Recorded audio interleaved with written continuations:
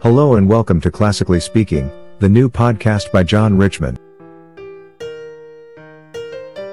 The concept is simple. John reads passages from the Bible over suitable classical music. That does sound very simple. Sad passage requires sad music and so on. The idea is to reflect on the Bible passage. You could read it for yourself first, then listen to it being read by John. The passage should come alive in your mind. We are going to go through the whole Bible. Without further ado, let's make a start. Welcome to day 66 of season 2. We will read the New Testament in a year. You can read the Bible passage first, or listen to it being read out loud. Remember to subscribe and leave a review. The New Testament reading is Mark chapter 13 verses 14 to 37. Take a few deep breaths and relax. But when you see the abomination of desolation, spoken of by Daniel the prophet, standing where it ought not, let the reader understand, then let those who are in Judea flee to the mountains, and let him who is on the housetop not go down, nor enter in, to take anything out of his house. Let him who is in the field not return back to take his cloak. But woe to those who are with child and to those who nurse babies in those days. Pray that your flight won't be in the winter. For in those days there will be oppression, such as there has not been the like from the beginning of the creation which God created until now, and never will be. Unless the Lord had shortened the days, no flesh would have been saved, but for the sake of the chosen ones, whom he picked out, he shortened the days. Then if anyone tells you, "Look, here is the Christ," or, "Look, there," don't believe it. For there will arise false Christs and false prophets, and will show signs and wonders, that they may lead astray, if possible, even the chosen ones. But you watch. Behold, I have told you all things beforehand. But in those days, after that oppression, the sun will be darkened, the moon will not give its light, the stars will be falling from the sky, and the powers that are in the heavens will be shaken. Then they will see the Son of Man coming in clouds with great power and glory. Then he will send out his angels, and will gather together his chosen ones from the four winds, from the ends of the earth to the ends of the sky. Now from the fig tree, learn this parable. When the branch has now become tender, and produces its leaves, you know that the summer is near. Even so you also, when you see these things coming to pass, know that it is near, at the doors. Most certainly I say to you, this generation will not pass away until all these things happen. Heaven and earth will pass away, but my words will not pass away. But of that day or that hour no one knows, not even the angels in heaven, nor the Son, but only the Father. Watch, keep alert, and pray, for you don't know when the time is. It is like a man, traveling to another country, having left his house, and given authority to his servants, and to each one his work, and also commanded the doorkeeper to keep watch. Watch therefore, for you don't know when the Lord of the house is coming, whether at evening, or at midnight, or when the rooster crows, or in the morning, lest coming suddenly he might find you sleeping. What I tell you, I tell all, watch.